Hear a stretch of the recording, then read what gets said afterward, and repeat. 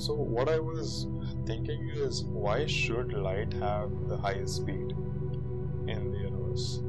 So the reason I was thinking about this is basically because, like, see, when you look at it from a fundamental perspective, these are like electromagnetic radiation. It's not like particles with mass. So, and the practical aspect of it is, I mean, one is that the mass converts to energy and there's that transaction happening. But if you think about it, it's just like for us to perceive, for living things to be able to see and perceive, right? But what if there were no living things? What if there was nothing living that was there to perceive it? Then why does that? You get what I mean, right? Like, all the contradictions arise from the fact that, okay, first an event has to happen and that information has to reach you, and then all the other things can follow. But that is just for your cognitive processing. But what if we take out that fact like completely away from the argument? There's no life, there's no processing, there's no cognition, there's no perception. Now it's just particles and matter and processes and radiation going away from it. Why does light have to be the fastest thing in the universe? So one thing I know for sure is, regardless of there's a cognitive being or not, it doesn't matter for the natural processes to occur the way they do. It's the observation that matters. So whether the observation is through the eyes of a human being or through an animal or through an instrument, observation is what changes the regular flow of it. So I was reading up on this quantum experiment, the Young's double slit experiment. So what happens over there is, like, there are some crazy things that happen. That's one of the most favorite experiment of mine ever, because it resulted in some crazy results. So the details of the experiment aside, so what would happen over there is that the wave would collapse into a single particle, into a single point in space. So that happens only when an observation is made. So this happens regardless of whether a human being is there to physically see it.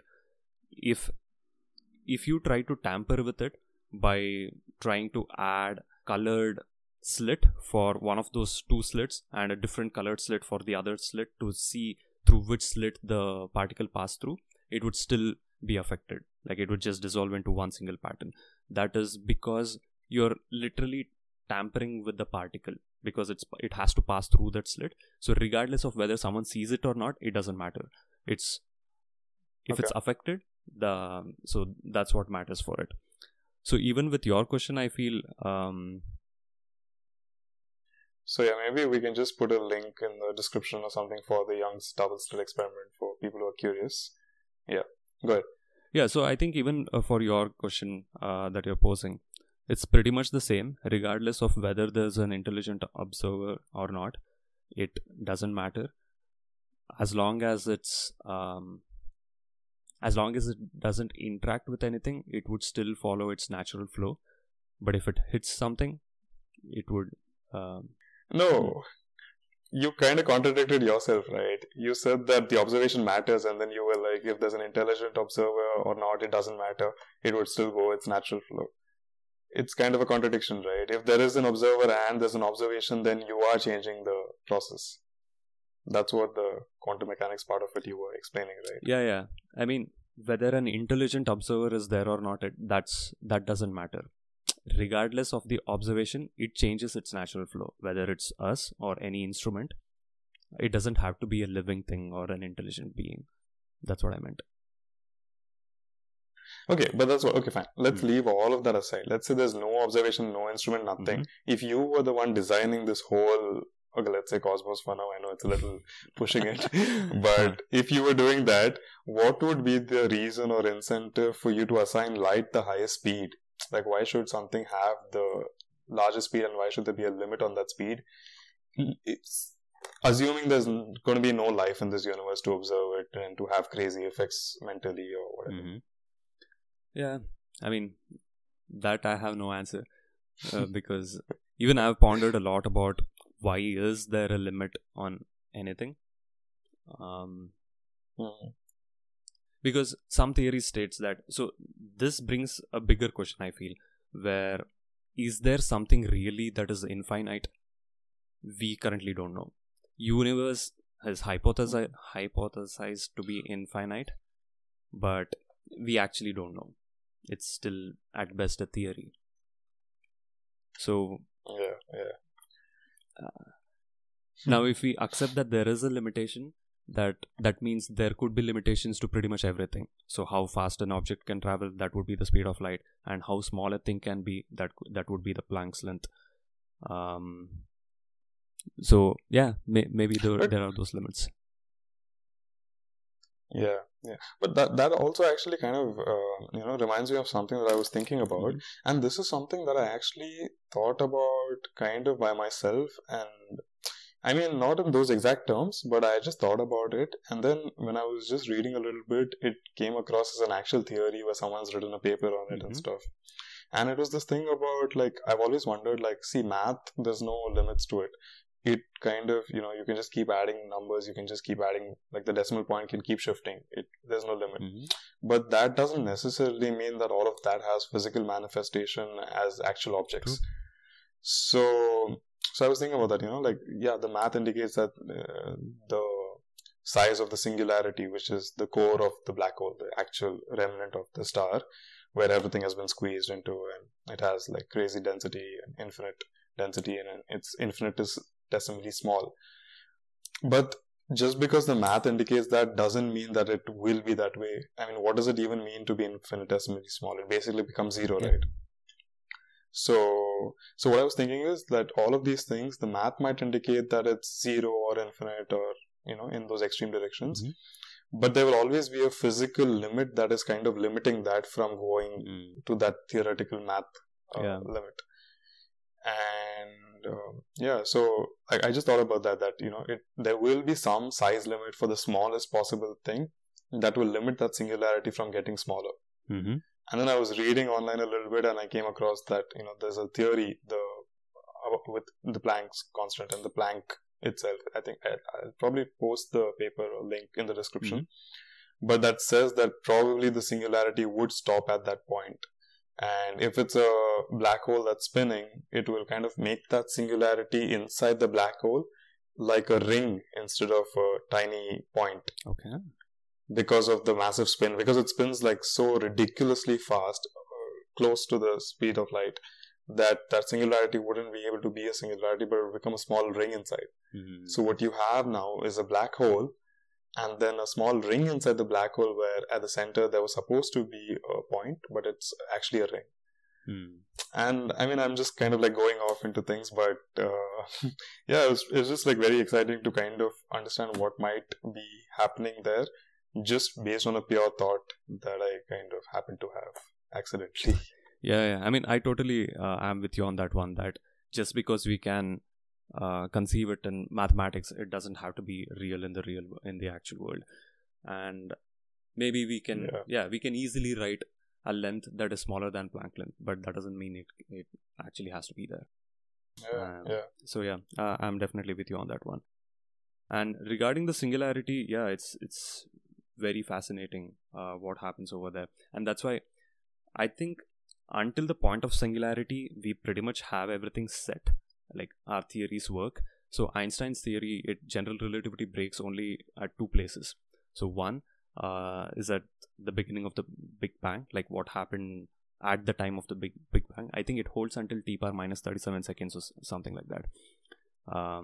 And then the other part where it breaks is at the center of a black hole, near the singularity. Those are the only two parts that it breaks. So this has led to a very interesting topic, or an area of science, which is quantum gravity. So that's where, so now everyone's trying to work together a theory which would explain everything.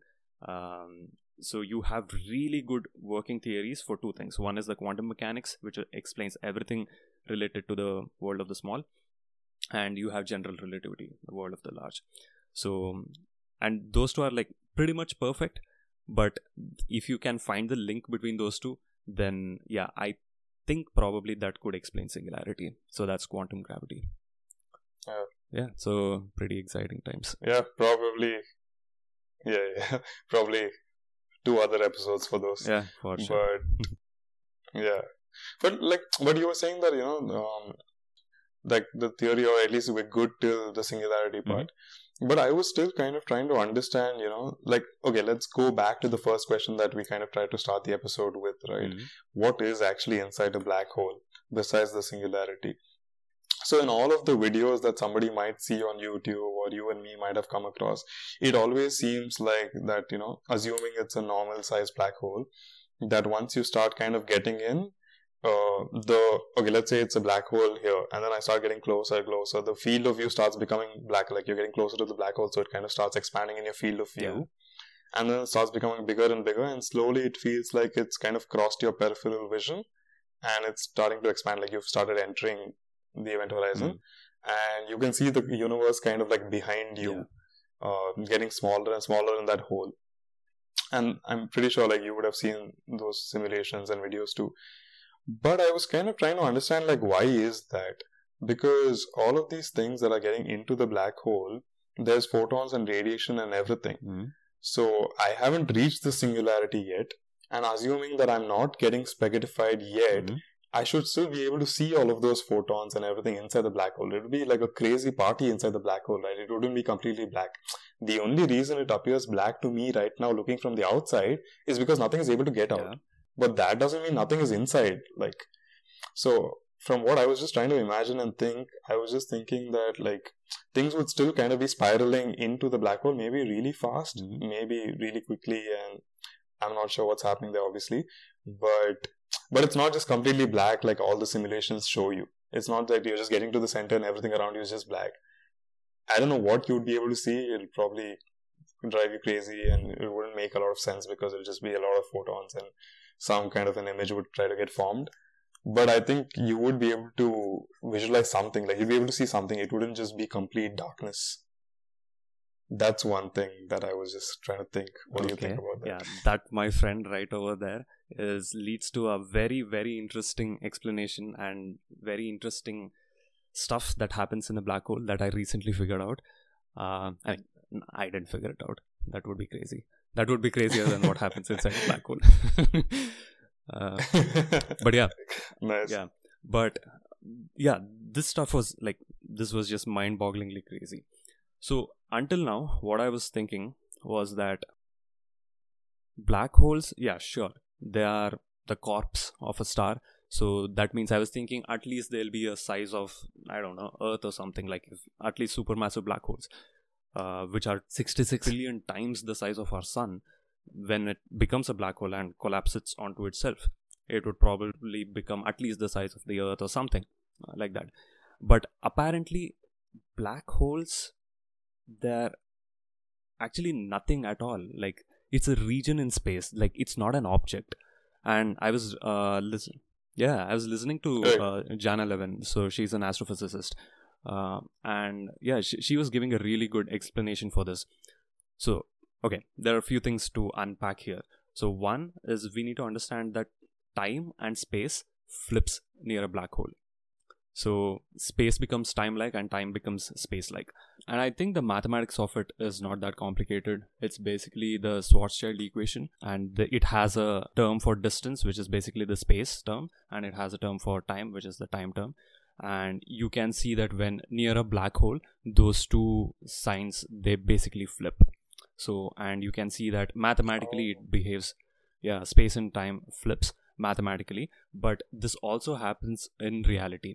So Jana Levin, an astrophysicist, so she was giving some example to help us visualize. It still is a complicated example, but it might serve as some guide.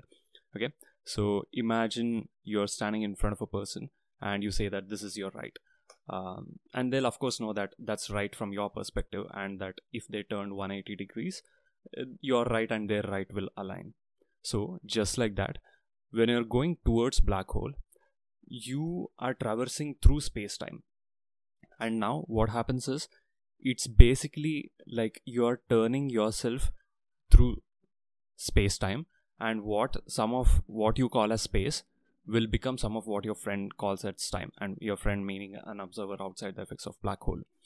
So that's how it sort of flips. for more detailed explanation on that, like for people who are interested, I suggest you check out Sir Roger Penrose's paper, which he released in 1965, I think. Maybe I can link that down in the description. So he actually writes a diagram showing how space and time actually flips near a black hole. And this leads to an extremely interesting consequence. And that's basically that the singularity, the center of a black hole, what was a point in space, it actually becomes an event in time. So after you cross the event horizon, you can be sure that you're pretty much dead. Your life is over and your future is set, and it is as inevitable as death. So taking a step back and thinking about it, black holes are not actually things, like it's actually events waiting to happen. I mean, it's already happening, and when you get closer, that's what's going to happen. They are basically events. So because we know that towards the end of the universe, like pretty much black holes will swallow pretty much everything, and we'll all probably end up over there. So it's just interesting to think that there are these black holes in space and supermassive black holes, just events waiting to happen. So that was pretty interesting for me when I read about it. Yeah, sounds pretty crazy. I'm still kind of thinking about what you said. I'm probably going to want to check out that paper, but super interesting. So when it flips from a point in space to an event in time, okay, something is kind of trying to form in my head right now, but okay, cool. I will think about it. Oh, dude, careful. Yeah. But so theoretically, you can access time inside a black hole like you would access space over here. So if you want to access space over here, you just move left, right, up, down, front and back. In black hole, to access past and the future, you can actually move around inside the black hole to access that. But that really, theoretically it's possible, but you actually cannot move back, because once you enter the event horizon, there's no turning back. No matter what direction you take, it actually accelerates your motion towards the center of the black hole. So yeah, you're better off just not resisting it, basically. Okay. Yeah. Another interesting thing was that the star, the original star, right? Like, because black holes are remnants of the star that was once there. The original matter and the mass of the star, the mass of the star is still there, but the original matter is actually gone. So after you enter event horizon, there's actually nothing there. So even the light that you were mentioning, like, it can't be nothing, like it can't be black, because only when you're outside the black hole, the light doesn't come out, because it makes sense. Nothing can come out of the event horizon. But once you go inside black hole, it should be there, but it actually isn't. Only in the photon sphere you can see, like, photon sphere is the part where light just orbits around the black hole, and it's still, even that is unstable. So technically, if you just turn towards your right or left, you can see the back of your own head, because the light traveling from the back of the head will orbit around the black hole and hit your own eyes. Even like the sphere that's outside of the event horizon, just outside of the event horizon. Yeah. That's the photon sphere. Yeah. So once you enter event horizon, right, there's literally nothing that can just stay over there. Everything has to be going inside the black hole. So nothing can enter your eyes over there. So it will still be dark. Yeah, but like everything that entered at a certain speed and in a certain direction, right? So wouldn't it spiral into the center? It wouldn't just suddenly be pulled into it will have some centrifugal force, and like the velocity will continue. Do you get what I mean to say? Yeah. Like the accretion disk is spinning and then things are entering the black hole. So it can't just like suddenly enter and then just be pulled in directly there. So you mean to say that it won't go in a straight line to the center? Exactly. But rather it would just slowly spiral into the center. Not slowly. Maybe it'll be super fast. We don't know, depending on the mass and other things and stuff, whatever. But like there'll be some curvature. It won't be like a straight line and you just point. And since other photons would continue doing this at like all the time, you wouldn't just not see anything. It would pass your eye. Do you get what I mean? Like, do you know that simulation? Maybe you can play that in the video. The simulation of how if you suddenly from Earth started moving at the speed of light and moved towards the sun. it wouldn't suddenly just all become big and you wouldn't zoom past it. For a few seconds, your vision would kind of expand because all the light from the background would, like behind you, enter. It would suddenly come into the field of vision. Like the light rays would be coming here and then you would be moving and it would enter your eye. So something similar is what I was thinking. I still think it probably goes in a straight line because after Event Horizon, right? Like black hole bends space-time in a way that it becomes a well. So regardless of which direction you enter black hole from, so it's sort of this well. Yeah, but that is just kind of to explain it, right? It's not really a well. It's 3D and not 2D. Like, do you get what I mean? That's just to explain it to people what's actually happening. Okay. Even that way, even the sun is a well only. It's just that it's not that deep, but still things spin around it. Like, do you get what I mean? Okay. Yeah. No, I get what you mean, but I still think like because how dense the black hole is and how much it distorts the gravity. I mean, it could. I'm pretty sure there's a reason. I'm not sure. And maybe it's right. Yeah, I'm not sure, but I think there must be a reason. Otherwise, they wouldn't have like kind of pictured it that way. But this is interesting to think about. Yeah. And so basically because nothing can exist like between the event horizon and the black hole because of such strong gravity that everything has to fall into center.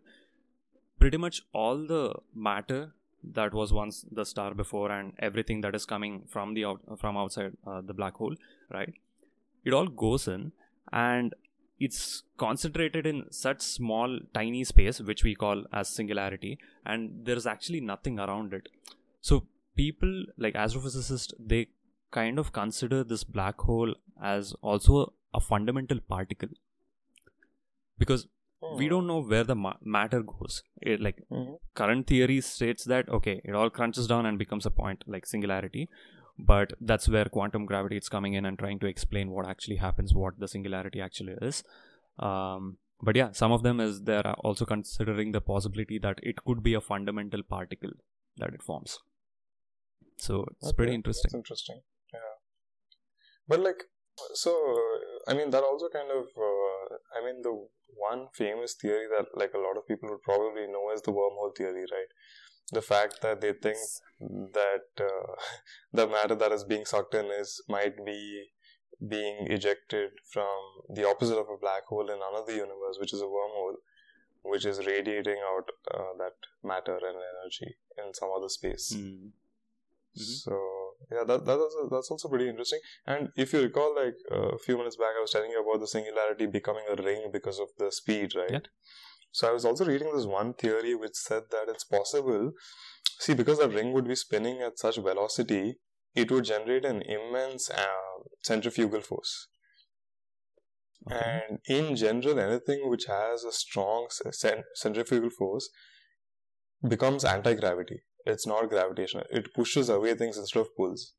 So what you will have is this black hole, which because of its gravity is sucking in so much matter.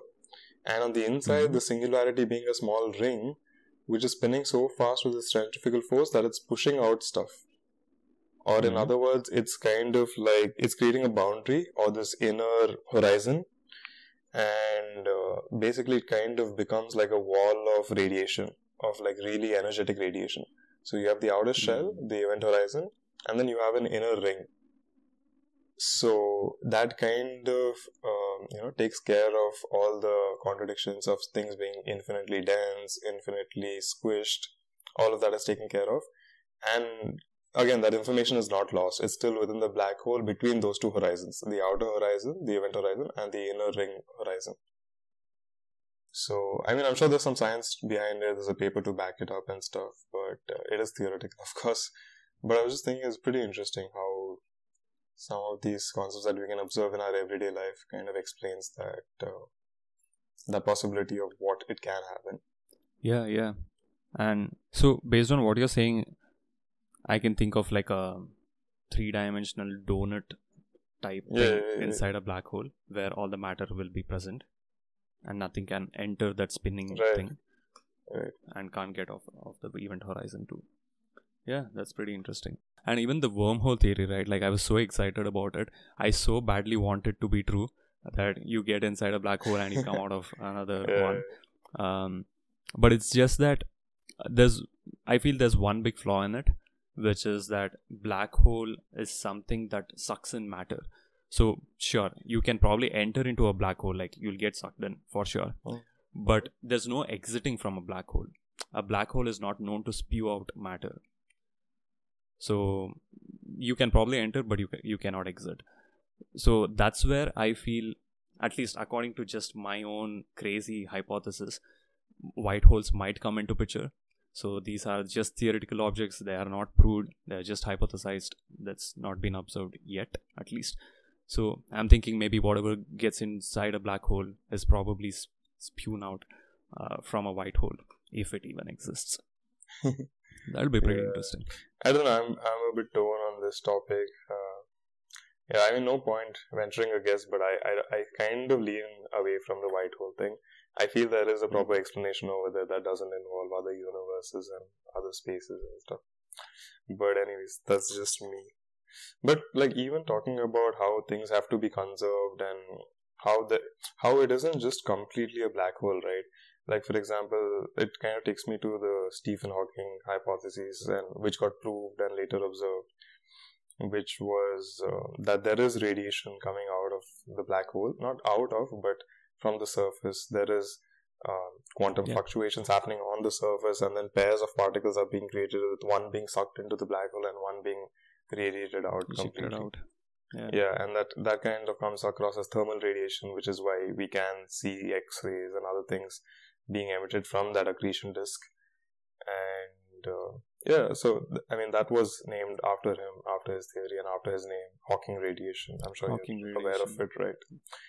Yep. Yeah, so pretty crazy. And recently I was watching like this one show also, and it's just like this lady kind of gets up in space in one of the episodes. There's a process and there's a story going on, but she basically kind of devises an object to get up in space to check something out about the planet. And while she's just observing the surrounding space from one direction, the computer, like on a screen, kind of starts beeping and says, danger, Hawking radiation detected. And she realized that close by there's a black hole. Oh, damn. Yeah, so it's pretty cool. Like, I know, it's just like so futuristic. It was the one that I was telling you about. I think it's called Lost in Space. So it is a series, and there's 3 seasons, and so it's pretty interesting. You should check it out if you're into space. If anybody is, just go for it. It's really nice. Yeah, for sure. Yeah. So yeah, this actually brings me to how we detect black holes. So initially, now we know that we have Event Horizon Space Telescope, which took the image of a black hole, and yeah, probably we can put that on the screen. But before that, they actually used to measure the gravitational waves that the black holes produce, maybe through collisions with other black holes. I think, 2 spinning black holes colliding. That's what they detected in LIGO. So, and this actually is pretty interesting because it's a new way of measurement. So pretty much every measurement that we made, like in space, was electromagnetic spectrum based. So is it either visible light, X-rays, gamma rays, radio waves, all those. But this is an entirely new way of measuring it. Actually, there is another way called neutrino astronomy. It's again very exquisite field, and they measure Cherenkov radiation and all that stuff. But apart from that, this was the bulk of measurement using the light. But detecting gravitational waves is another whole new way of measuring it.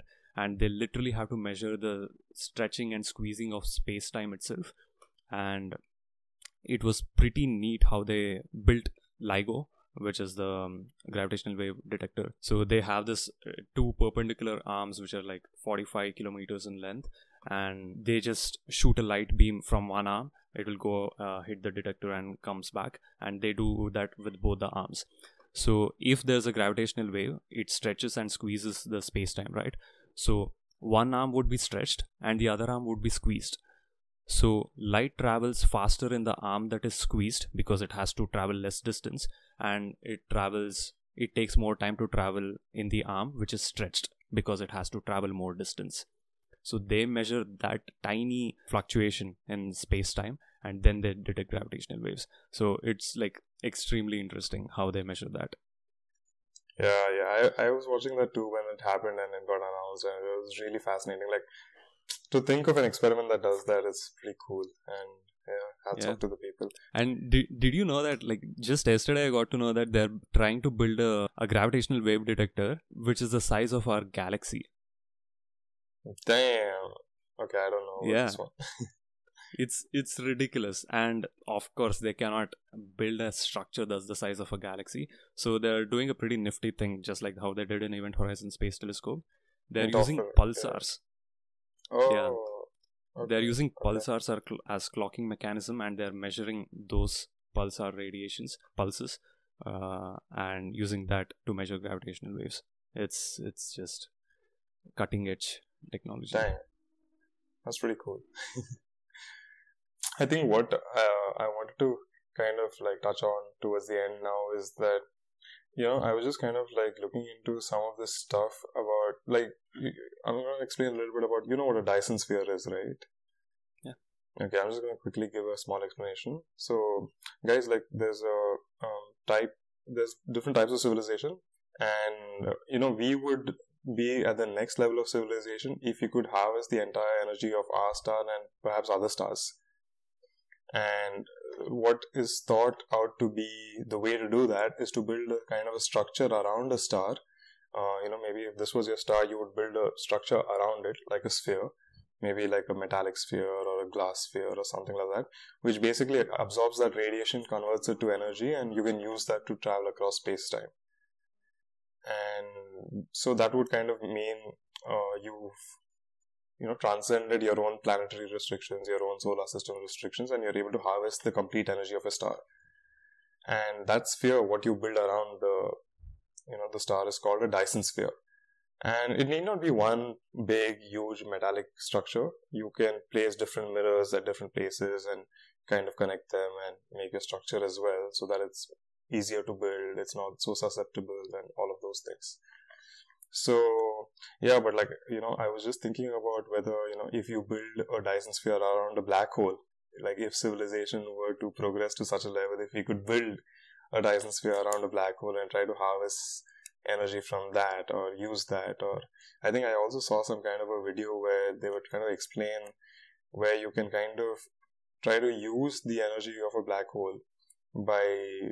There's a larger sphere surrounding the black hole, at least like a virtual one that we call the ergosphere. You guys can check that out. We won't be explaining that over here, but basically you can put in some radiation over there, allow it to use the energy of the black hole to gain energy, and then try to use that and harvest it. So all of these things kind of just make me think, what the future holds. So far we've just been able to theorize it, and now we kind of just on the verge, and we've just discovered and imaged it and that stuff in the last 100 years. But like what the future holds for us, and like I was talking about in the beginning of the episode also, about how we might have to live by a black hole towards the end of the universe if it happens, because all of the stars will die out, and some of them will become red dwarfs and brown dwarfs and white dwarfs, and even they will die out and finally kind of fade away and become black masses. And the only thing that will still kind of keep spinning and still have energy and be alive would be the black holes, and possibly any human civilizations left or any other living beings would kind of be settled around a black hole and be harvesting the energy from that. So yeah, it's interesting to kind of think about, what the future might hold with respect to these giant, stellar, destructive suckers. Yeah, that's completely true. I think that would make us a Type 4 civilization on a Kardashev scale if we can harvest the energy of a black hole. And I'd like to think that we are taking the baby step towards it with our tiny space exploration to moon and making bases on the moon and traveling to Mars. So this probably is the start of it. Maybe one day we will, construct that Dyson sphere or... Yeah, or maybe somebody already has. Actually, like, I don't know if this, I kind of just thought about it, or it was, I don't know if it was mentioned somewhere, or if I just thought about it because I was just like spending some time kind of like brainstorming a bit. But like, you're aware of dark matter, right? Or Yeah, dark matter, I think. So because this, like the galaxy and the distribution of things seems to be indicating that there's much more mass in the galaxy than there should be. So we think that there's some hidden matter, or we're not able to detect everything, which is giving it that extra mass so that things are spinning in the orbits that they are spinning in. And I was just thinking, like, what if some other civilization has already built a lot of those Dyson spheres, which is why we can't see those stars, which are actually adding the matter and which are actually that dark matter. Yeah. Crazy, right? I don't know. It's like fantasy fiction. I mean, they definitely were tinkering with that idea too. Like, what if it's actually regular matter, but we are just not able to see it? Yeah, but this is like some different. I mean, because 95% of it, I think 95% of it is filled with dark matter, and just 5% of observable universe is regular matter. It's pretty crazy to think. Everyone wants it to be a new type of particle, or the stowaway of some parallel dimension that's seeping into our universe. But yeah, let's see. It's actually dark gravity, because we don't know if it's even matter. We can only measure the effects of gravity from it. So yeah. Right. Yeah, I think that brings us to the end of this discussion. And I think we covered a lot of stuff. And just a small disclaimer, we might be a little off here and there, and we might not understand some stuff completely. This is just based on Suraj and my experience of learning through the years, and some of it in the last couple of days, kind of just going back to it a little bit and trying to brainstorm a little bit and just see what we understand, what we want to talk about. So hopefully this has been an interesting discussion, fascinated you. Feel free to check out some of the links on our YouTube. And if you have any questions, or if you want to discuss something, feel free to leave us a comment or messages on Instagram. If you're listening to us on any of the other audio channels, like Google Podcasts, Apple Podcasts, Spotify, you can reach us on Instagram at curio.sphere, and you can check out our YouTube channel as well. So yeah, thanks for tuning in, and have a good one.